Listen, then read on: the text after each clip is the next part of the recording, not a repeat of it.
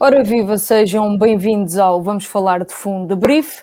Este fim de semana não há grande prémio de Fórmula 1, mas decidimos voltar a pôr a mão na massa e fazer um especial sobre o 31 que saiu de Imola. George Russell, Valtteri Bottas e Toto Wolff vão estar no centro da análise e para isso conto com a companhia da Carolina Souto de Assis e da Carolina Figueiredo. Companheiras, comecemos pela estrela do After, quem mais? Toto Wolff, que em declarações aos jornalistas, depois do Grande Prémio Emília-Romanha, disse várias coisas, e a cada um deles uma coisa diferente. Por exemplo, a Sky Itália disse, e passo a citar, Bottas está a dar passos atrás. Carolina Figueiredo, começo por ti. Depois de leres e ouvires, se ouviste, estas declarações de Toto Wolff, achas que a loja da Fórmula 1 vai passar a vender uma edição especial de patins com a cara do Bottas? Olha, antes de mais, boa tarde, Inês e Carolina. É muito provável. Eu acho que esta incoerência do Toto Wolff com os jornalistas e nas declarações que ele faz, a um dizer que a culpa foi do Russell, a outros dizer que o Bottas não está nem perto do que deveria estar, eu acho que é um bocado a preparar uma saída do Bottas, desculpa, da Mercedes no final desta temporada. Há muita expectativa no Russell a ir para a Mercedes, mas agora com esta evolução do Norris não se sabe quem é que pode ser o futuro piloto da Mercedes, mas o Bottas não está a ter resultados. Da época de 2019 para cá tem vindo a piorar, tem ficado mais perto do Max do que mais perto do Hamilton, e parece-me sinceramente que o Toto Wolff e a Mercedes estão a tentar planear e a justificar uma saída do Russell do Bottas da Mercedes. Por isso o merge com os patins é claramente viável nesta altura. Carolina Souto de Assis. Boa tarde a todas. Para começar, eu sinto que o Toto anda aqui um bocadinho perdido. Eu penso que ele esteja a ceder à pressão por parte da Red Bull quanto à Mercedes, porque é muito claro que este ano a Mercedes está passos atrás da Red Bull. Talvez isso tenha feito com que, se calhar, ele tenha dispersado um bocadinho nestas entrevistas pós-corrida. Não sei se assim foi. Estamos a ver um Toto Wolff muito perdido. E acho um bocado feio, porque é muito conhecido por parte de toda a gente que vigora a tal filosofia do no blame entre a Mercedes. E eu Claramente penso... ficou no bolso aqui. Exatamente. E eu penso que, se eles, ao fim e ao cabo, se eles dão à equipa a liberdade de errar sem pressão, que é como eles dizem, pronto, com o espectro de que têm que dar o seu melhor posteriormente.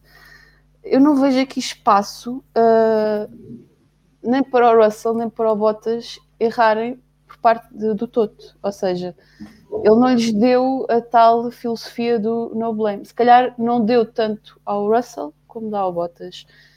E eu penso que o que falha aqui, talvez, seja o facto de, se calhar o Bottas, eu vejo que o Bottas é aquele piloto que não consegue recuperar tão facilmente como o Hamilton. Não sei como é que vocês veem esta situação. Ou seja, diz-me. Eu ia te dizer que isso é verdade, sobretudo em pistas molhadas e depois de acontecerem incidentes com aquela gravidade, mas eu quando ouvi e li, na verdade, quando li esta declaração do Toto Wolff, perguntei-me o que é que leva o chefe da Mercedes a dizer uma coisa destas quando estamos no segundo grande prémio do Mundial de Fórmula 1. É verdade que no ano passado o Valtteri Bottas não teve um fim de temporada fácil.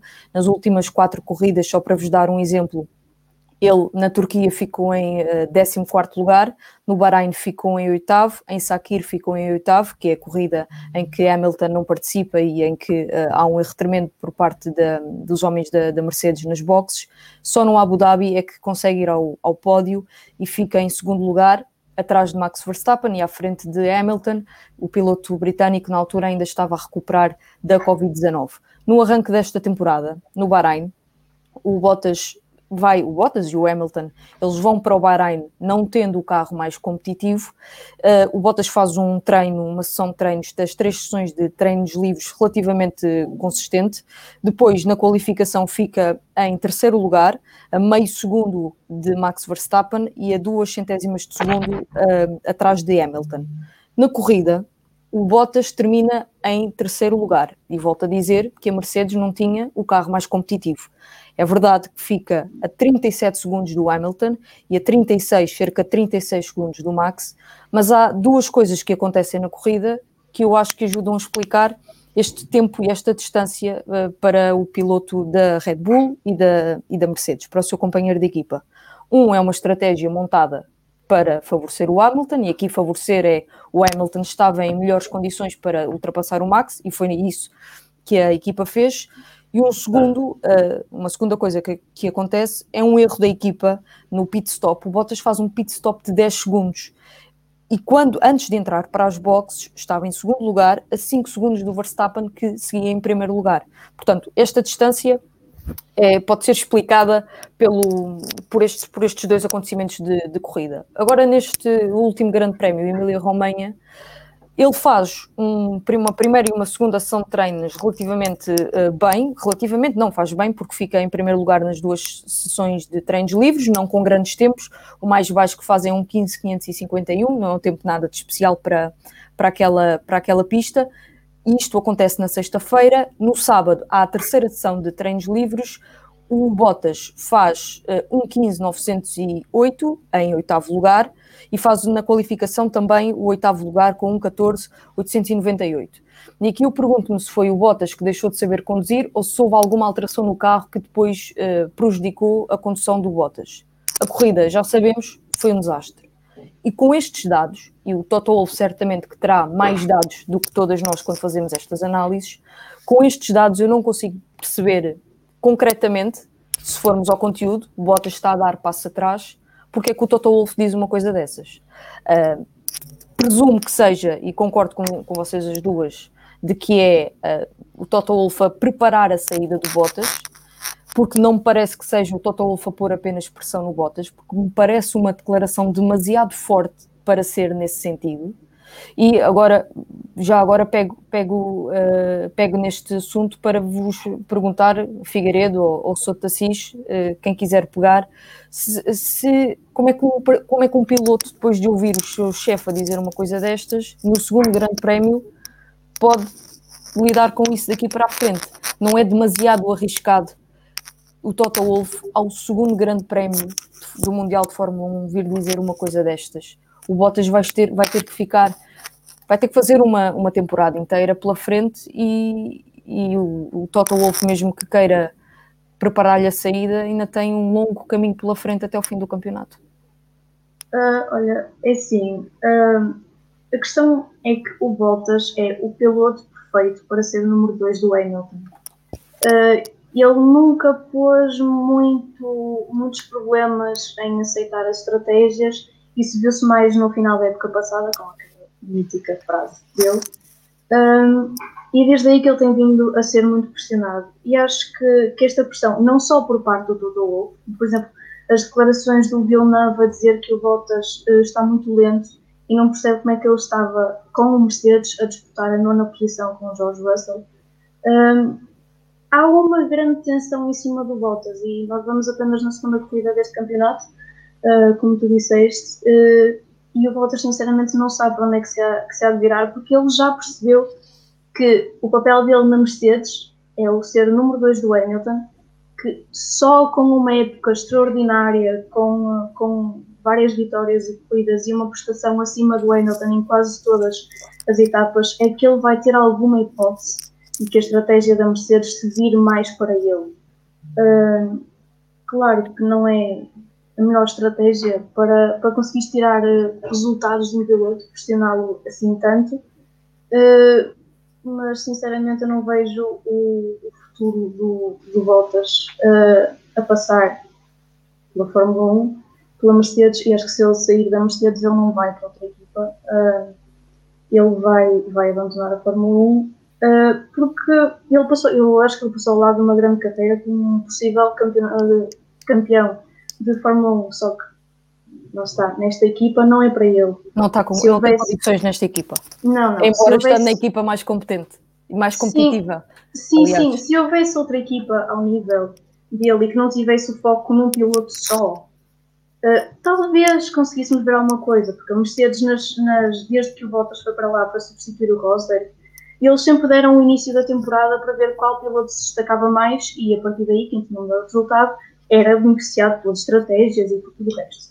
A partir do momento em que o Bottas não faz isso, não se destaca em relação ao outro piloto, que neste caso é o Hamilton, a Mercedes quer ganhar campeonatos e quer ganhar o campeonato de pilotos e o de construtores. A Mercedes não pode favorecer o Bottas para haver um equilíbrio e acabar por perder esses campeonatos.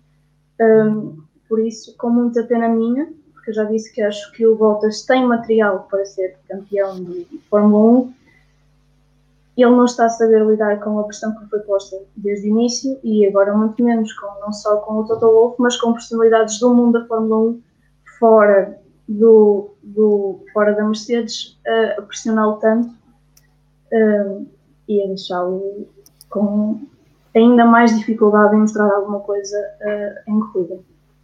Mas ao mesmo tempo depois também temos o fator que o Toto Wolff vai dizer que o Russell devia ter pensado, agora voltando aqui atrás ao incidente de Imola, que o Russell devia ter pensado melhor e visto que era o Mercedes que ele ia ultrapassar.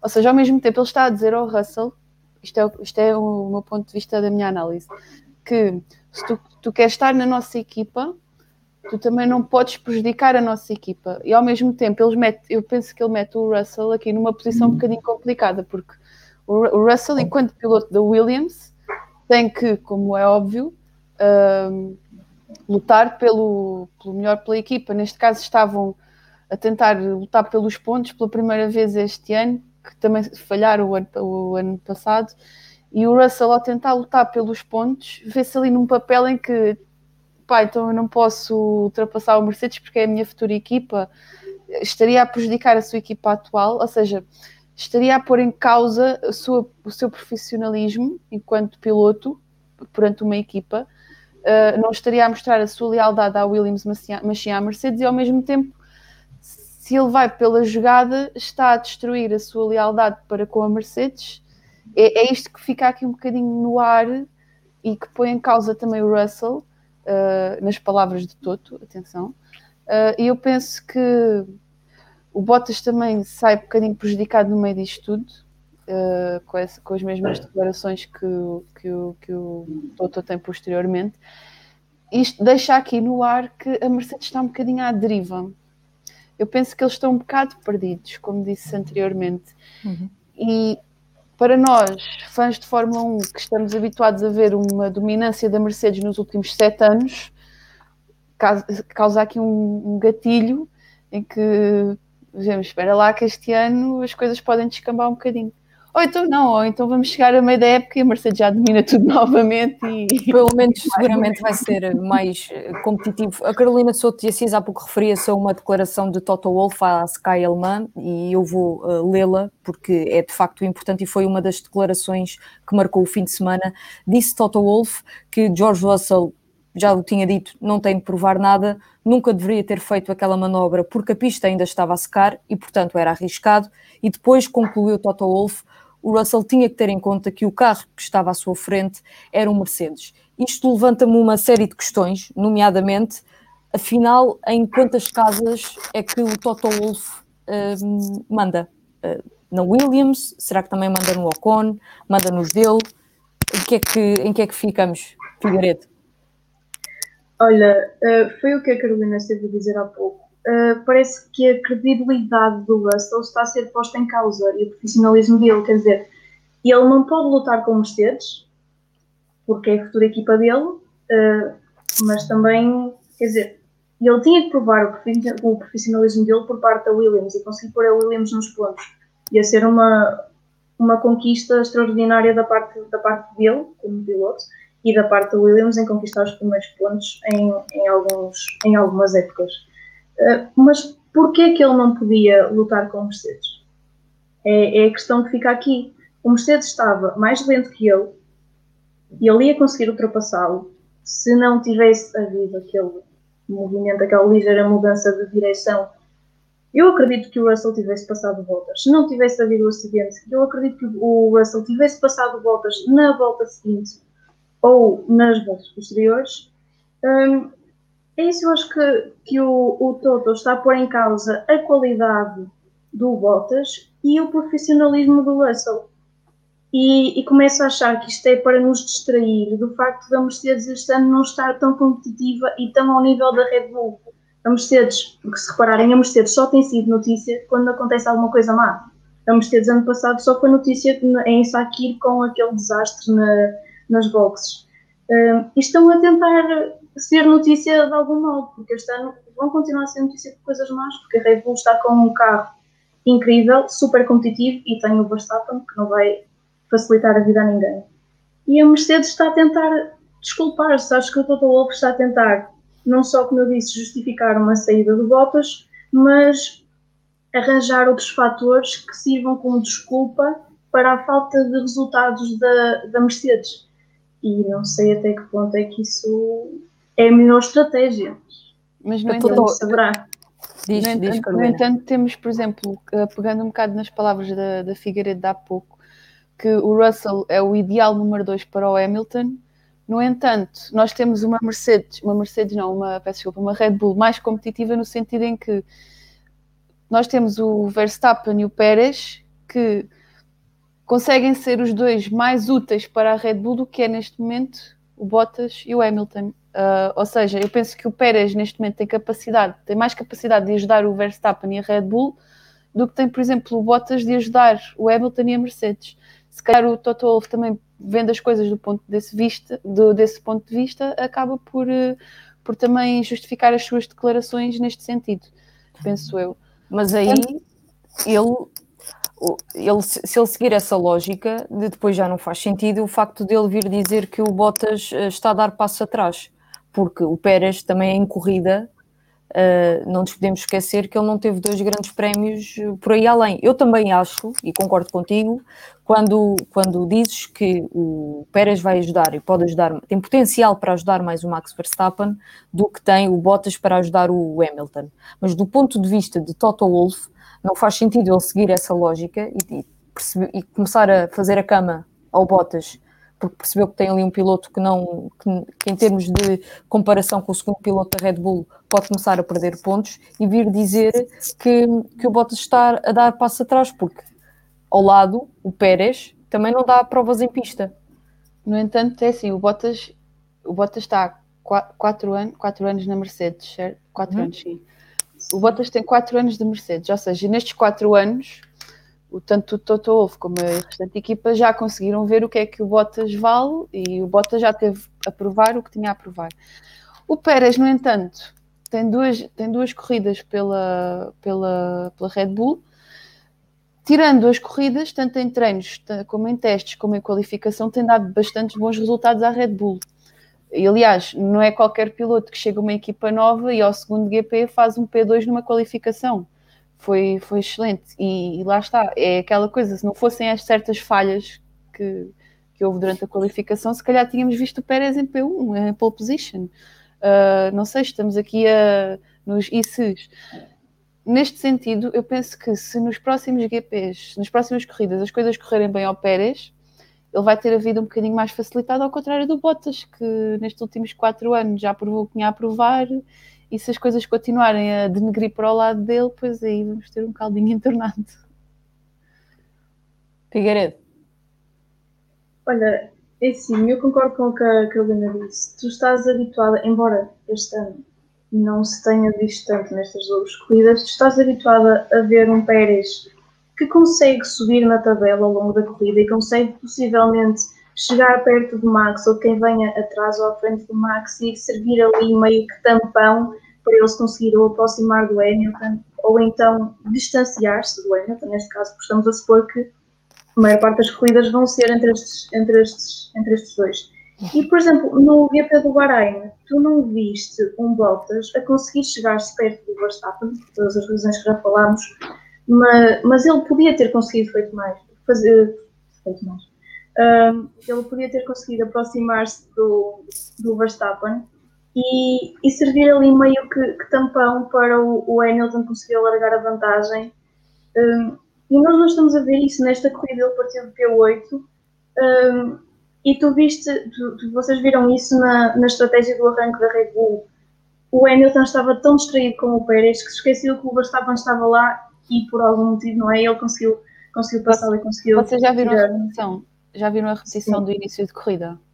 Sim. Já. O Hamilton só está a olhar para o Pérez. E ele esqueceu completamente. Exato. E eu não me recordo quem foi que disse. Eu vi uma entrevista, não me recordo de quem, que disse que neste circuito era crucial a pole position, porque em Imola, tendo a pole position, ao arranque, se tu passas a primeira curva em primeiro lugar, já ninguém te apanha mais. E eu penso que isso tenha ficado, se calhar essa estratégia por parte do Max, sabendo que estava em terceiro, estava no lado da pista, que acho que era o lado mais seco, logo daí também já partia com alguma vantagem. E penso que o Max tenha mostrado muita inteligência e se isso foi assim, eu tiro o chapéu ao Max, apesar de não ser grande fã dele, porque se ele pensa dessa maneira, em que vê que o Hamilton está preocupado com o Pérez, vai fazer a primeira curva de maneira a fechar o Pérez, pois aquela saída do Verstappen mostra uma certa inteligência do Max que temos aqui pela frente. Tive dúvidas que Max Verstappen era inteligente. Agora eu não tenho dúvidas. É o amor-ódio, sabes? O que eu te falei, o amor-ódio. É assim, o Max já nos provou que é de facto um racer. Eu declaro-me já fã de Max Verstappen, não é segredo para ninguém, mas vocês há bocado estavam a falar de algo que nós até analisámos no último debrief, que foi a importância de ter dois pilotos Red Bull contra um Mercedes, ao contrário do que tinha acontecido no Bahrein. E eu agora gostava de pôr as coisas para o futuro, pegando naquilo que aconteceu no Grande Prémio de Emília-Romanha e pegando concretamente no acidente entre George Russell e Valtteri Bottas. Vocês acham que aquele comportamento do Russell em pista, que arriscou, e foi um incidente de corrida, correu mal, mas aquilo foi um risco, e eu até acho bem que o George Russell tenha arriscado. Ele é um piloto e, portanto, os pilotos vão tentar ultrapassar, e no fundo ele é um piloto que está sentado no Williams e à sua frente tem um Mercedes que é seu adversário e pode ser o banco onde ele se vai sentar daqui a uns aninhos, e, portanto, como não ter a ganância de o ultrapassar, ou de pelo menos o tentar ultrapassar. Mas ia eu dizer que aquele acidente, depois todo o comportamento do George Russell quando vai ter com o Valtteri Bottas, as declarações que ele tem depois da corrida, vocês acham que todos estes fatores comprometeram o futuro do Russell na Mercedes? Souto e Assis? Eu penso que não. No entanto, eu não sei se vocês reveram eu fui rever os onboards do acidente e algumas imagens. Eu acho que talvez não dou culpa total ao Russell do acidente, porque houve ali manha também do Bottas, porque o Bottas percebia que ia ser ultrapassado por um Williams, embora eles não se tenham tocado nem chegado perto um do outro assim tanto.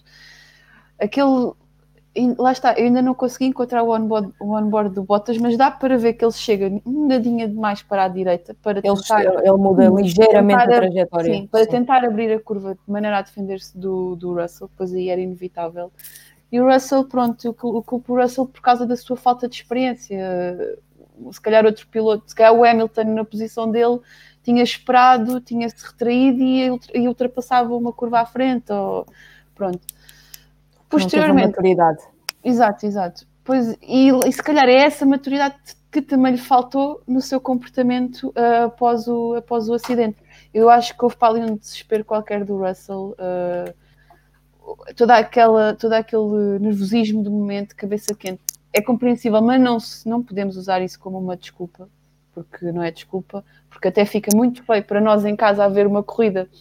Eu acho que fica muito feio aquele tipo de imagens. Pronto, não vamos comparar isto com o Nelson Piquet, né? Que era outros tempos, mais animado e tal. Era uma alegria. Mas nessa altura também não existiam os track limits e coisas que existem hoje em dia. Pois, valia tudo. Os track limits. Sim. Mas pronto, eu acho que o Russell pode ter comprometido ligeiramente, no entanto, não creio que... Porque lá está, porque tirando o Bottas, quem é que o Toto iria pôr com potencial? O Russell já mostrou que tem potencial na Mercedes. O Russell fez qualquer coisa de mágico no Grande Prémio de Sakir o ano passado, meter-se num carro que nunca tinha conduzido e liderar o fim de semana inteiro. E se não tem sido o erro de pit stop da Mercedes, tínhamos visto o Russell a ganhar um GP e tinha sido a coisa a seguir ao Grande Prémio de Monza. O Hamilton não ia gostar nada disso. Pois não, e tinha sido a melhor coisa que iríamos ver na temporada. Pois agora, eu já me questionei uma coisa. Com esta situação, e vou-vos perguntar a vocês, com esta situação do Norris estar a crescer e impor-se, e já haver rumores de que poderá ele ser uma possibilidade para a Mercedes, vocês não veriam aqui, caso a Red Bull perca ou Verstappen ou Pérez, consoante os resultados, vocês não veriam aqui uma estratégia de Red Bull de roubar o Russell à Mercedes? Veriam essa possibilidade? Figueiredo, eu empurro enquanto fica a refletir. Não sei, porque imagina, eu acho que eu até há muito pouco tempo tinha uma certa dificuldade em gostar do Max Verstappen, mas percebi que não era ele o problema, era toda a equipa da Red Bull e todo o ambiente tóxico que a Red Bull promove entre os dois pilotos. A Red Bull tem um projeto todo focado no Max Verstappen. E, sinceramente, estou muito feliz por o Pérez ter conseguido adaptar-se a um carro que está praticamente feito para o Verstappen.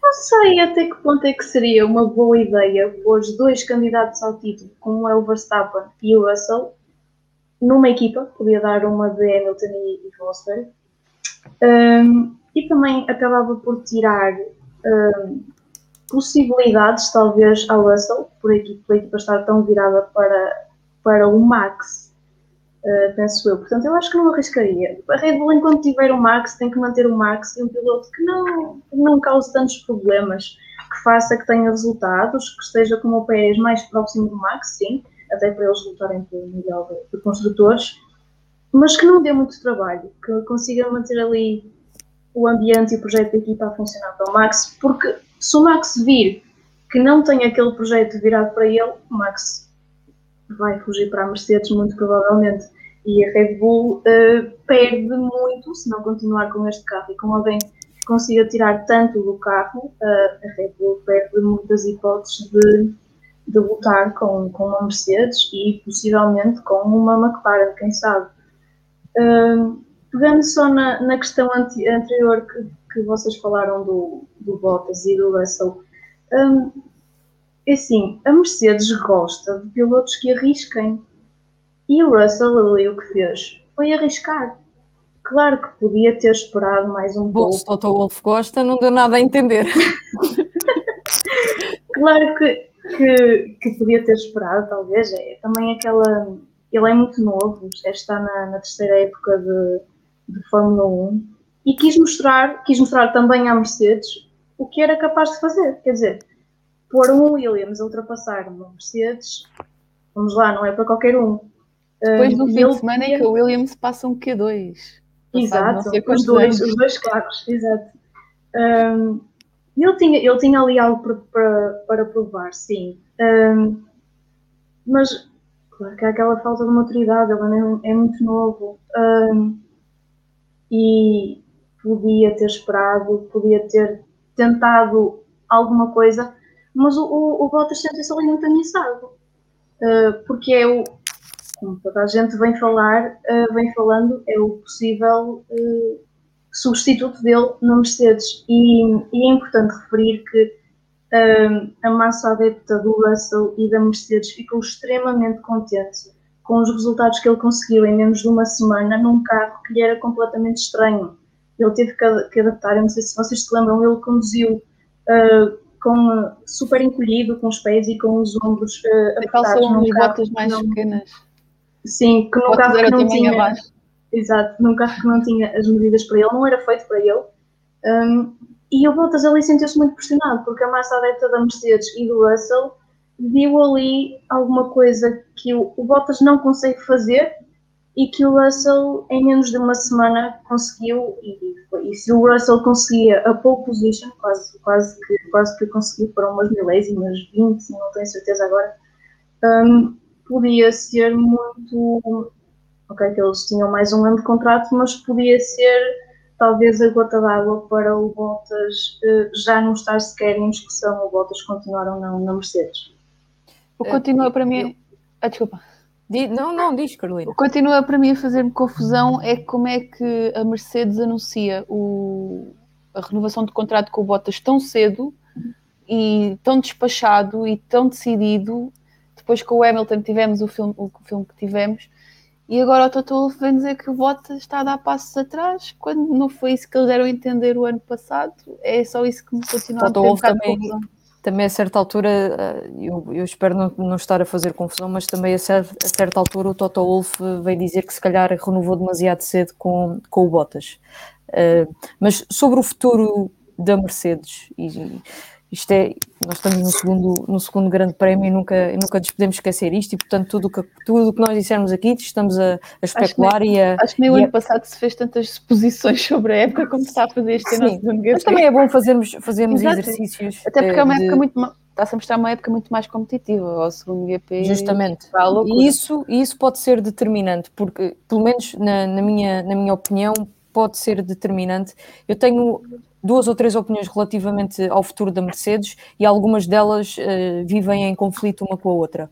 Eu acho que o Hamilton, a continuidade do Hamilton na Mercedes está dependente do 8º título de campeão do mundo. Assim que o Hamilton o conseguir, ele vai à vida dele, não se vai arrastar, entre aspas, na Fórmula 1. Acho que ele tem muitos interesses fora da Fórmula 1 e tem muita vontade de explorar esses interesses. Se o Hamilton sair, parece-me que a probabilidade do Bottas ficar aumenta. Isto porquê? Porque 2022 é um ano de muitas mudanças na Fórmula 1, nomeadamente para todas as equipas, nomeadamente ao nível de regulamentos e até de funcionamento do carro. Eu não estou a ver a Mercedes a fazer uma mudança radical na equipa num ano como 2022. E este é o primeiro ponto.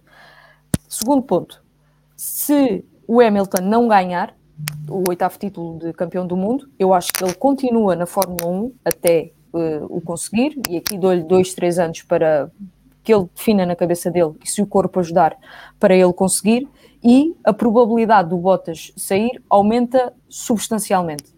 Aliás, eu tenho quase a certeza, por opinião, e não com base em facto nenhum, talvez com algumas declarações de Toto Wolff, nomeadamente esta que tivemos a falar, dele estar a dar passos atrás, parece-me que se o Hamilton ficar na Mercedes, o Bottas sai. Quem é que entra para o lugar do Bottas? Não acho que seja o Russell, porque não acredito que a Mercedes tenha 2 britânicos na equipa, porque as equipas também jogam muito com mercados e não lhes interessa nada ter 2 britânicos na equipa. Quem é que poderá ser? Eu apostava no Norris, que também... no Norris não, no Ricardo, para fechar. Eu não apostaria nesse sentido, porque eu penso que o Ricardo tem um objetivo que iria entrar em conflito com o Hamilton, e eu acho que isso não ia correr bem nem para a Mercedes, nem para o Hamilton, nem para o Ricardo. Acho que iríamos ter um jogo de apostas. Sim, exatamente. Iríamos ter aí um conflito Hamilton-Rosberg novamente, embora eu acho que o Ricardo se calhar não era giro. Era giro, mas o Toto Wolff já fez questão de dizer que não quer isso novamente a acontecer na equipa. Por isso, eu apostava aqui no Ocon, porque eu penso que o Ocon seria aquela aposta segura que iria manter o Hamilton no seu lugar de destaque na Mercedes, iria ficar ali atrás, iria comer e calar, ia acatar, que é isso que ao fim e ao cabo me dá a entender que é o que o Toto Wolff gosta para para a Mercedes neste momento e quando tiver o Hamilton. Depois, eventualmente, numa dada saída do Hamilton, eu iria ficar muito feliz ver o Ricardo na Mercedes. Então, mas eu compreendo a tua opinião relativamente ao Ocon, que também é um piloto gerido pelo Toto Wolff e, portanto, sim, também há a probabilidade dele se fazer parelha com o Hamilton. Até porque o Ocon está naquela posição em que sabe o que vale e sabe que não lhe adianta ir para uma equipa protestar por mais porque sabe que não tem andamento para isso. Mas é isso que ele está a fazer na Renault, não? Exato, e agora também... E ele já anda a dizer que quer o mesmo nível de atenção que dão ao Alonso. Ano passado, ainda há pouco tempo, saíram declarações do Prost a dizer que havia ali uma ligeira tensão por haver mais dedicação, um pouco mais, ao Ricardo, quando o Ricardo provou isso. Houve uma corrida, já não lembro qual foi, em que o Ricardo leva uma penalização de 5 segundos por causa dos track limits e faz voltas seguidas. Como gelo. Eu acho que foi em Itália, agora qual delas não consigo dizer. E o Daniel tem ali a reta final da corrida com voltas com tempos cada vez melhores e consegue abafar, entre aspas, essa penalização que levou. E quando era com o Ocon isso nunca acontecia. O Ocon levava a penalização, ele ficava mais atrás e retraía-se mais. Sim, e ele veio e o Prost disse que era porque o Ocon não tinha a mesma atenção que o Ricardo. E nesta época, ainda há bem pouco tempo, o Ocon disse que queria a mesma atenção que estava a ser dada ao Alonso. Por isso, eu percebo o facto de ele ser da academia da Mercedes e poder juntar-se ao Hamilton, e isso fazia com que não houvesse problema de serem dois britânicos, porque o Ocon é francês. Mas não sei até que ponto é que ele ia calar e comer, como se costuma dizer. E se não queria ter ali alguma palavra a dizer que podemos chegar, eventualmente, a uma versão 2.0 do Hamilton e do Rosberg.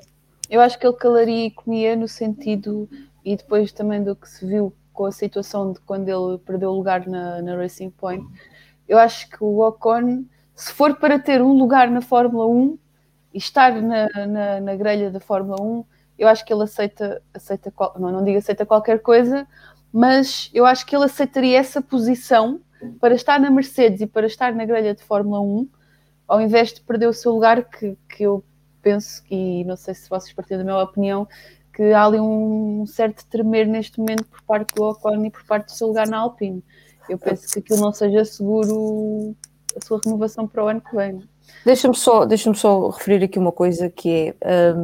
qualquer piloto que se sente na cadeira quente ao lado do Hamilton, qualquer piloto novo, que não seja britânico, vai aceitar as orientações ou vai aceitar o papel de ser segundo piloto, acho eu. Porquê?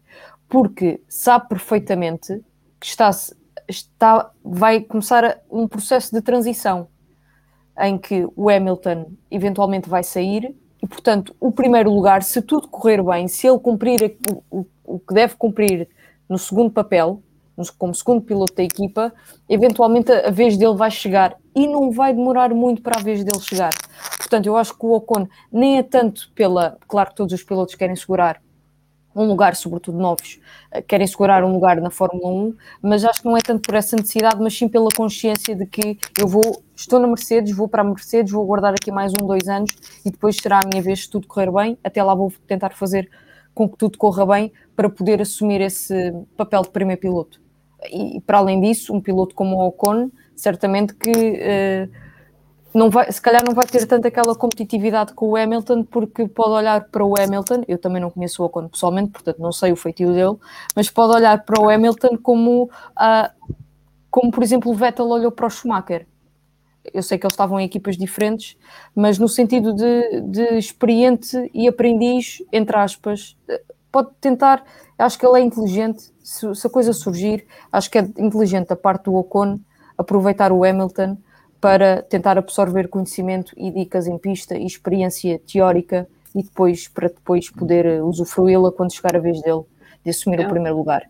E isto são tudo suposições. É um bocado o que o Norris está a fazer neste momento com o Ricardo na McLaren. Ele próprio assumiu que iria aproveitar, ter um por ter um colega de equipa com mais anos de experiência para conseguir absorver o máximo de conhecimento. Pois eu, se estivesse no lugar do Ocon e tivesse a possibilidade de ir para o lado de Hamilton, eu também, neste caso, eu calava-me e absorvia o máximo de aprendizagem possível, porque eu acho que isso só o beneficiaria. Pronto, agora, eu penso que pôr um peso pesado ao lado do Hamilton era um grande risco para a Mercedes. Sim, não acho que isso vá...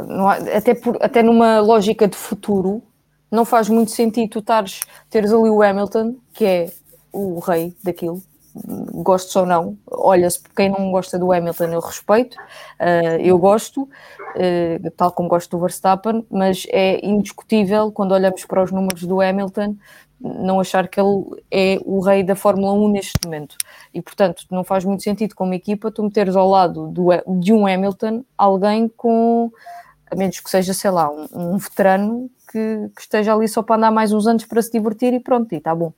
Mas acho que a equipa como...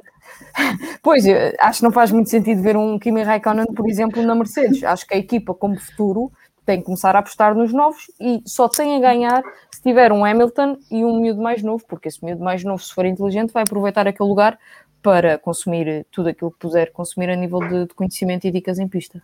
Até porque a Mercedes neste momento seja para quem for esse lugar, é o lugar de sonho de qualquer piloto na grelha neste momento. Piloto que não seja da Red Bull. Tudo o que for da Red Bull para baixo, eu penso que o lugar da Mercedes é um lugar de sonho para qualquer piloto da grelha. Menos para o Raikkonen e para o Alonso, calma. Estou noutro nível. Olha, digam-me mais novos. Diga-me uma coisa, sim, para fecharmos, qual é a vossa expectativa para o Grande Prémio de Portugal? Olha, eu tenho aqui uma aposta em Red Bull 1 e 2 e Ferrari. Achas que a Ferrari vai... Eu penso que o Sainz vai ter um grande resultado nesta... Calma, Red Bull 1 e 2 e onde é que metes a Mercedes? Epá, é assim, dadas as condições meteorológicas que estão atualmente em Portimão, o Bottas vai ter que ativar o seu modo Bottas. Pronto, modo peão. Modo Bottas. Ele tem um recorde para bater ainda, ao nível de peões que fez o ano passado na Turquia. O Hamilton, não sei, vamos ver o que é que ele faz ali, mas eu vi, por exemplo, o Sainz parece-me a mim um piloto adequado a este tipo de circuito, que é o circuito de Portimão. Por isso eu acredito que ele vai fazer aqui. E ele fez o ano passado, vocês viram a corrida que o Sainz fez o ano passado aqui em Portimão. Chegou a liderar. 2 Mercedes. Foi Chegou a liderar. Sim, ele próprio disse que gosta muito deste tipo de pistas. Eu vou apostar aqui no Max Pérez Sainz. E tu, Figueiredo?